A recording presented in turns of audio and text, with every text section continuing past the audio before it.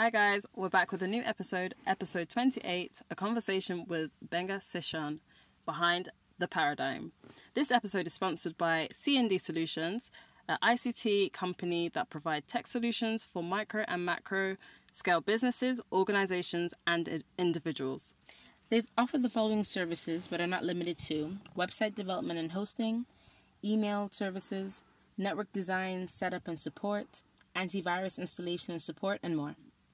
They are Microsoft and Cisco certified here in Freetown, Sierra Leone. Additionally, they also offer trainings in offices and to individuals, network security, and database automation. They have previously worked with Swiss Spirits Hotel, Rockout Commercial Bank, Ministry of Water Resources, and more. To find out more about C&D Solutions, check out their website, cndsolutions.net. And also, you can email them at info@cndesolutions.net or reach them via mobile at +232 76 605 183 and +232 76 694 123. They're also found on Facebook at C&D Solutions. Okay, we hope you enjoyed the episode, guys. Bye.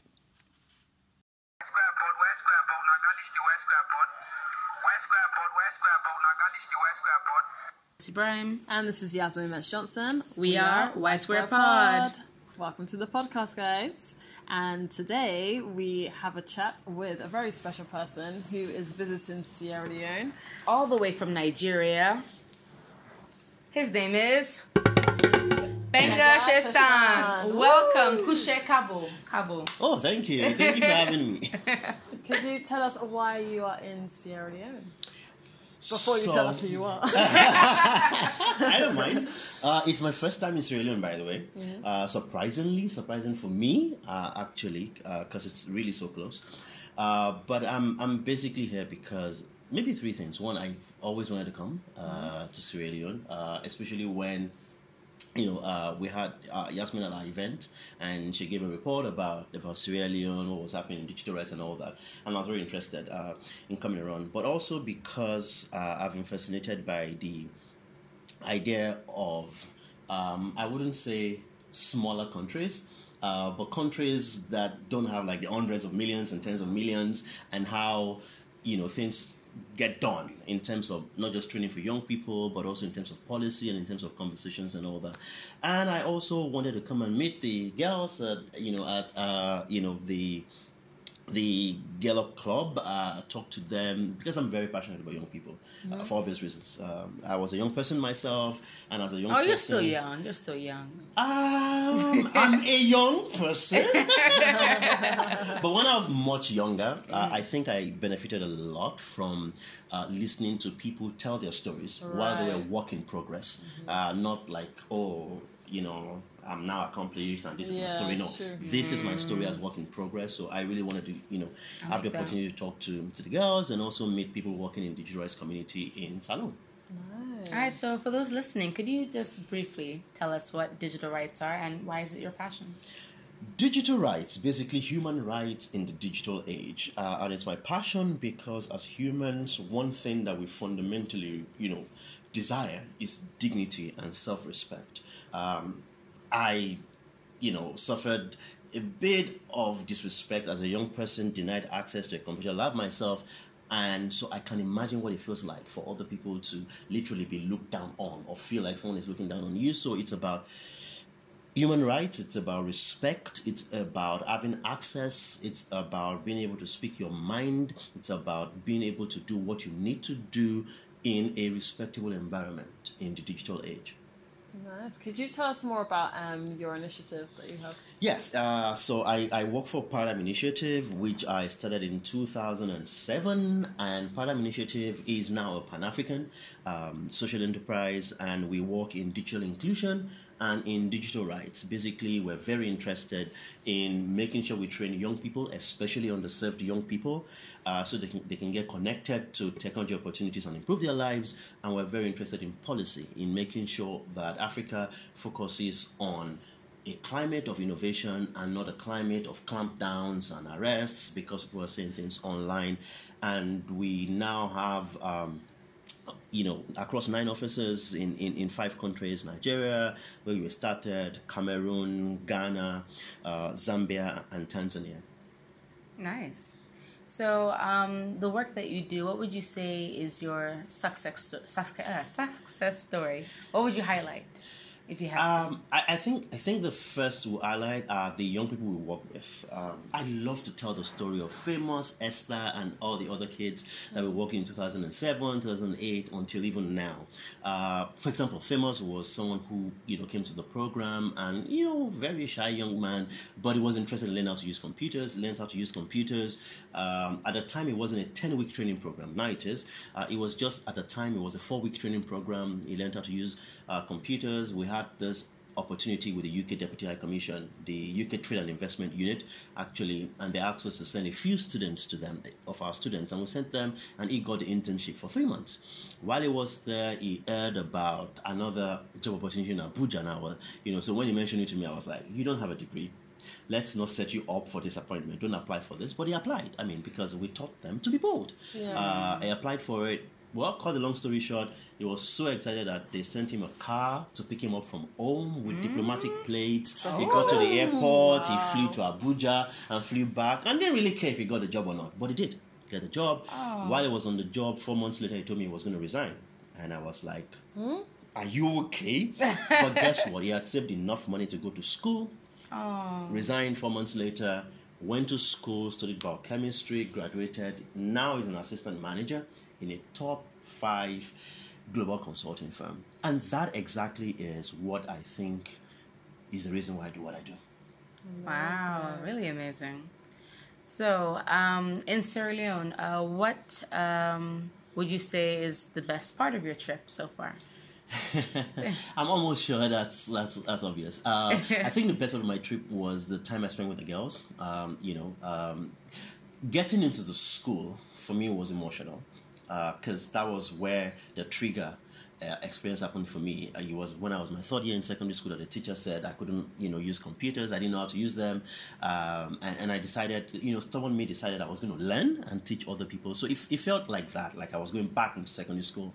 And then I sat with them, listening to them saying they want to become lawyers, they want to become doctors. I could just tell that the only gap, the only difference between what they are right now and what they will be in the next 10, 15, 20 years would be the information they have access to, the kind of people they meet. Because if they meet people who keep telling them, I had a teacher who always said, you will fail. But I had another teacher who, while I was writing mathematics, he would come to my side and write 20 over 20 before I finished with my test, answers. That's so good. And that made me love mathematics so much that, I still see myself as a maths guy, by the way, just because of Mr. Jukotola. Yeah. Just because of the positivity that he was. Absolutely. So you can imagine how much fun it was for me to sit with the girls yesterday, and then we had a few boys in the room, to talk about, to share my story and basically open that 1 or 2 or 3 or maybe more of them will be inspired and say, hey, I can be anything. And I did say to them that they will be greater than me, and I meant that. I wasn't being patronizing because I started a bit late, but they have an opportunity now, and they have more tools. They've got social media, they've got plug and play internet was what I had. They've got plug and play internet. It's just it's unlimited for them. That's good. Well, I really like how you're an advocate for storytelling. So, what are your thoughts on digital storytelling? I know that you used to have a blog. Is it something still up to date? Well, so I kind of do micro blogging now, which is the lazy way of saying I don't blog anymore. So I do 280 characters now. I don't do as many words. Of course, I still write articles when I need to pass across a lot of information. It's very time consuming. I feel like people don't know how time consuming creating content is. It is absolutely. And the good news about digital storytelling is that you literally have the tools that can help you take information that you need to share with the world to anywhere in the world without barriers or gatekeepers. I joke about the fact that I wrote a lot of letters to the editors when I was young. Of course, none of them was acknowledged except maybe just once or twice. And the acknowledgement is always, thank you for writing. I encourage you to write more because when you grow older, you'll be able to have an article in the newspaper. But right now, newspapers can't even compete with some of the simple micro, blogging things that many people share. You share one tweet and there's 1 million impressions. You share one newspaper article which is why newspapers have now also come online. So I think digital storytelling, the digital bit of it is an opportunity for us to use a platform that has a lower barrier to entry, that is cheaper for dissemination, and that people can carry in their pockets, literally. That's good. I wanted to ask about Internet Freedom Forum. So, like, back in 2017, when I met Benga, when I went to Nigeria, I was at the forum presenting on Sierra Leone's report on internet infrastructure and the like. So you've now rebranded to Digital Rights and Inclusion Forum. Do you just want to walk us through that? Yes, so when we started in 2013, we did not want to hold a national forum. We just wanted to have a small conversation in Lagos. And incidentally, by 2014, it had grown into a conversation that had not just Nigerians, but 2 or 3 people from outside Nigeria. And we kind of tried to keep it as a Nigerian conversation until sometime in 2015, 2016, we realized that, hey, this thing has gone out of our hands. It's now 35 African countries participating over a 3-day period. And so what we then did was to rebrand it as a Pan-African forum. But also the name IFF was also the name of another forum, a festival really, an Internet Freedom Festival, which started after us, by the way. But we thought, instead of being called IFF Lagos and IFF Valencia, let's also, get a new name. And it also happened at a time when we wanted to get our digital rights and digital inclusion practice to come together. Because they're not really different. Rights and inclusion, all work together. So that was why in 2017, it also happened to be the time we started hiring outside Nigeria.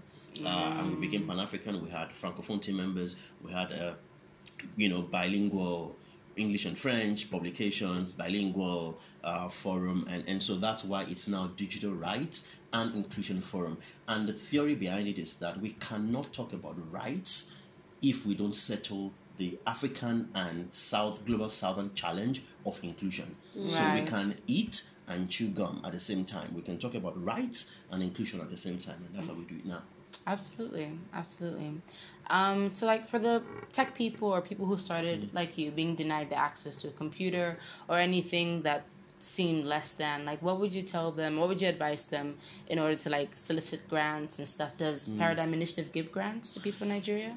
So we don't directly, but indirectly we do. So we partner with people, and what we give is more than the resources. What we give is in terms of the support, the mentorship. Literally, we actually have a lot of programs where we have fellowships where people come into our team, learn with us. Incidentally, some of them have decided not to leave again, to stay back permanently on the team, which is fine. I mean, who doesn't love talent? But when they choose to join us for a while and then leave, we've seen the difference, that they've gone with them with templates, with new ideas, with things that they can also do in their own organization. So we love the idea of working with people to support them, not just with the money. Because to be honest, I used to disagree when people said money was not a problem, but now I know what they were talking about. And the reality is that if you work consistently and you continue to provide services, and you document the services, and you demonstrate the need for the service, and you are known to be dedicated over a period of time to the service, when people need to fund that type of service. And this is the way it works, literally. Every funding organization is looking for the biggest bang for their buck. So they're going to look for the organization that will amplify the work and make them look good. And it becomes a partnership. So between, say, for example, a Ford Foundation and a Paradigm Initiative, Ford is happy that we're giving resources to this institution that is doing great work across Africa. Payne is happy that we're getting money from Ford Foundation because we're able to focus on the work instead of, it's tiring to look for money. It's very, very tiring. Telling us. But it does get better, and I think some institutions do help. So I tell people that in 2008, when I became an Ashoka Fellow, it was life-changing for me, because the fellowship structure is such that you get stipends for 3 months. I mean, for 3 years. You literally get salaries for 3 years, so that you can focus on the work. Right. What is that? What's that called? Ashoka. Ashoka. Like the Indian tree, Ashoka Fellowship. And the good thing about this kind of work is that once you get one recognition, others follow. Yes. It's just a law of recognition. Once you get one, less scrutiny is done in getting you on the next one, and literally until you become like the darling of these institutions, because you bring value. And of course, institutions that have sponsored, for example, I saw a brochure of one of the foundations that had Kofi Annan on the cover, and I'm like, of course, they're happy that they gave him a scholarship to go to school when he was a young man in Ghana, and now they can put his picture there and say, he's our scholar. Of course, he's your scholar, and he benefited from it. So it's a win-win. It's win-win. Of course. Absolutely. On that note of partnerships, during your time here in Sierra Leone, you were a panelist for the Digital Rights Talks that was hosted by our very own Yasmin. And you spoke about how we as Africans can use the digital space, to amplify our voices. What 3 giveaways would you give the audience on that? How can we best amplify our voices? I think one is to be authentic. So I talked a bit on the panel about not going for what's sexy, but what's relevant and useful. Right. The sexy stuff, it's great, everybody will talk about it, but what's relevant and what's useful? What do you know how to do? What platforms are great for it? That's one. The second thing is look for like minds and work with them. I've always believed that 10% of a big deal is way better than 100% of a small thing. We love this, it's my thing kind of thing. I'm in charge. I'm CEO of nothingness versus I am part of a big deal. So we need to collaborate. And the initial thought was that resources and opportunities were mutually exclusive for different institutions, but it's not true. If 2 people come together, they're able to attract more resources, which is the old concept of acquisitions in the private sector. A Facebook will acquire an Instagram because they are taking in the whole team, the whole Instagram team. You would acquire WhatsApp because you're taking in the whole WhatsApp team. What you're getting is not just the team. What you're getting are not just the tools. What you're getting is the interaction, the intercourse between the brain of the Instagram team members and the Facebook team members produces offsprings that are way bigger than what you had ever imagined. And the third and the last is to be honest with ourselves in assessment. We love to pat ourselves on the back, and I love celebrations. I love celebrating big wins and small wins and all that. But we need to be honest with ourselves and have evaluation and say, are we really making impact? If we're not making impact, feedback to me, and I love criticism. I call it free consulting. We don't like it a lot, but I think it's free consulting because when people take their time to criticize you, someone will send you a 7-page document on why Paradigm Initiative did not do well at this event. And I'm like, thank you. Yeah. And then we look through during our quarterly meeting, 1, 2, 3, 4. In fact, once in a while, we even invite some of those people to come and become advisors on our planning team. And it works, So, be authentic, work with people, and get realistic feedback and make use of it. All right, I agree. Very great advice. When you came to Vine and talked to the girls and the invited school children who are also boys, you talked about seeing the future, that you already knew what Paradigm Initiative would become. So, you know what my next question is? You saw the future with Paradigm Initiative. 13 years later, here we are, 2020. What do you see another 13 years from now? 13 years from now, I see myself out of the picture completely. Maybe they'll allow me to be on the board. I don't know. But one thing is clear. By 2027, which is only 7 years from now, Paradigm Initiative will be a sustainable organization that can run its programs even if there's no external funding, because we're working towards that. And it's really important for you to be able to work without the encumbrance of looking for money to pay salaries and things like that. It can be very disheartening to see people work with passion and not be able to reward them adequately. So we're investing towards an endowment fund that can help us do that.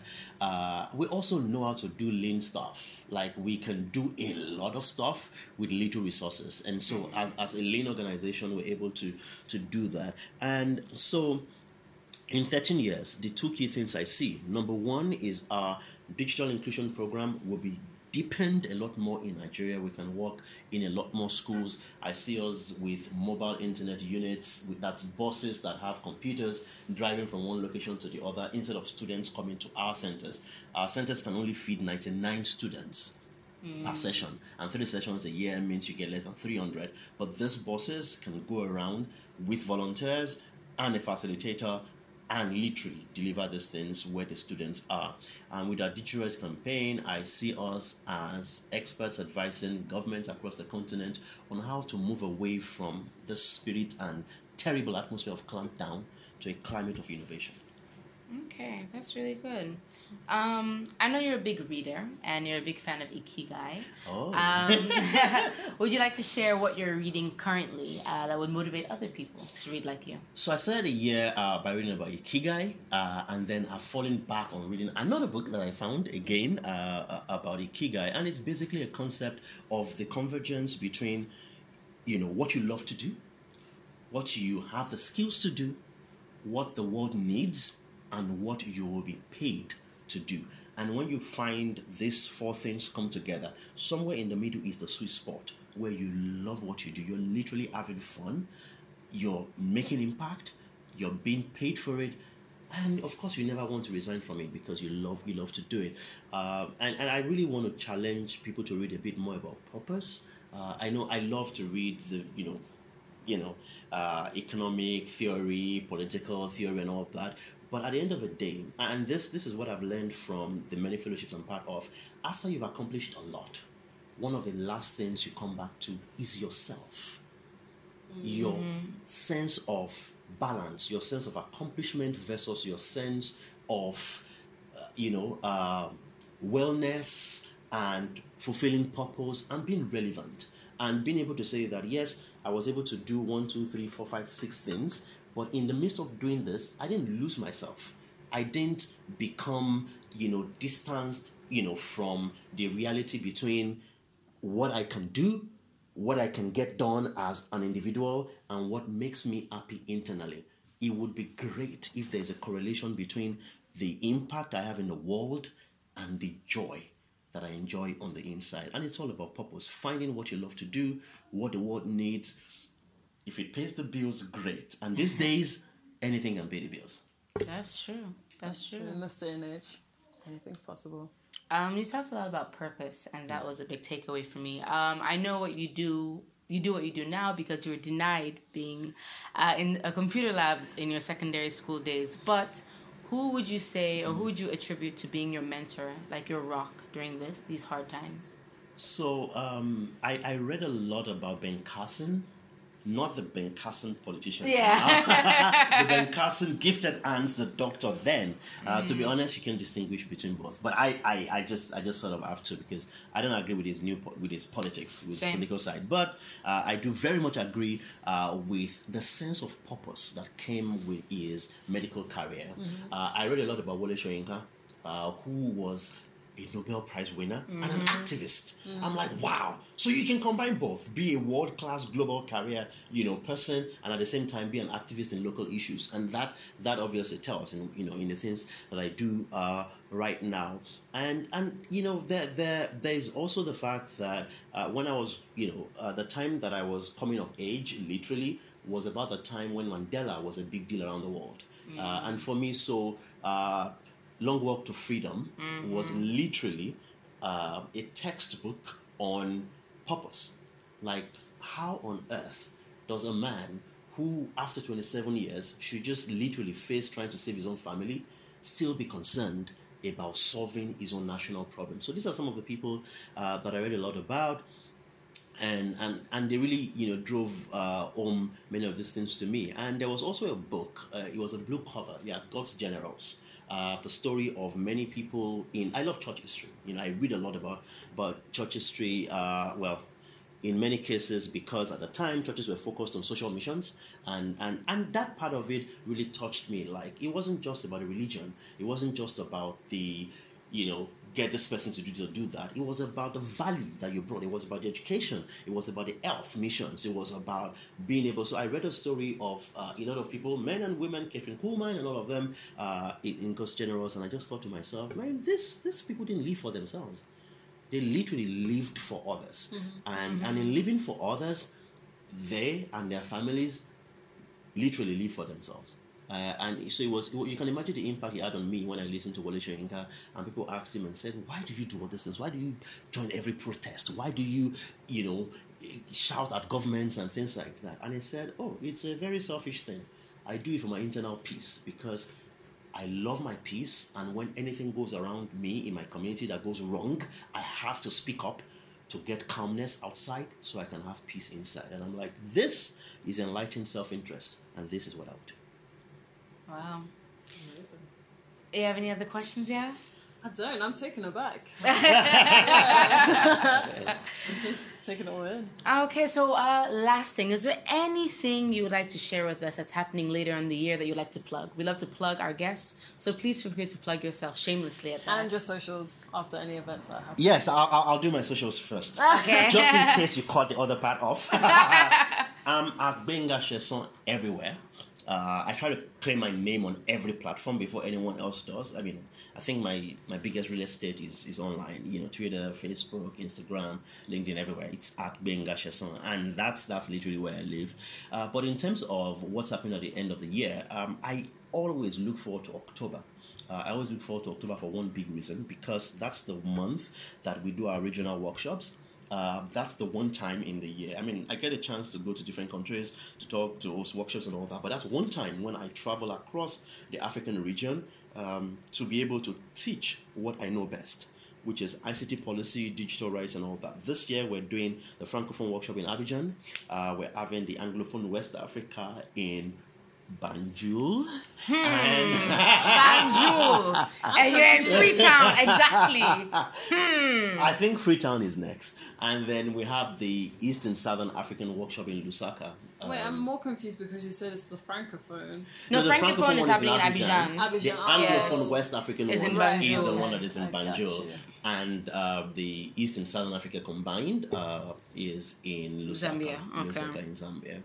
Okay. Wow, all the best with that. Yes, Thank you, and thank thank you you, so much thank for you. your time and coming to Sierra Leone. But y'all, I have to tell you, so we went to this restaurant today after our meeting at the State House, and I was trying to get Benga to have some jollof. Hey, my people, they disappointed me, so I could not, push our agenda. Oh, that's why you're asking me. I know, but it's okay. I mean, I will see Benga probably in the space sometime soon, and I will bring jollof to him.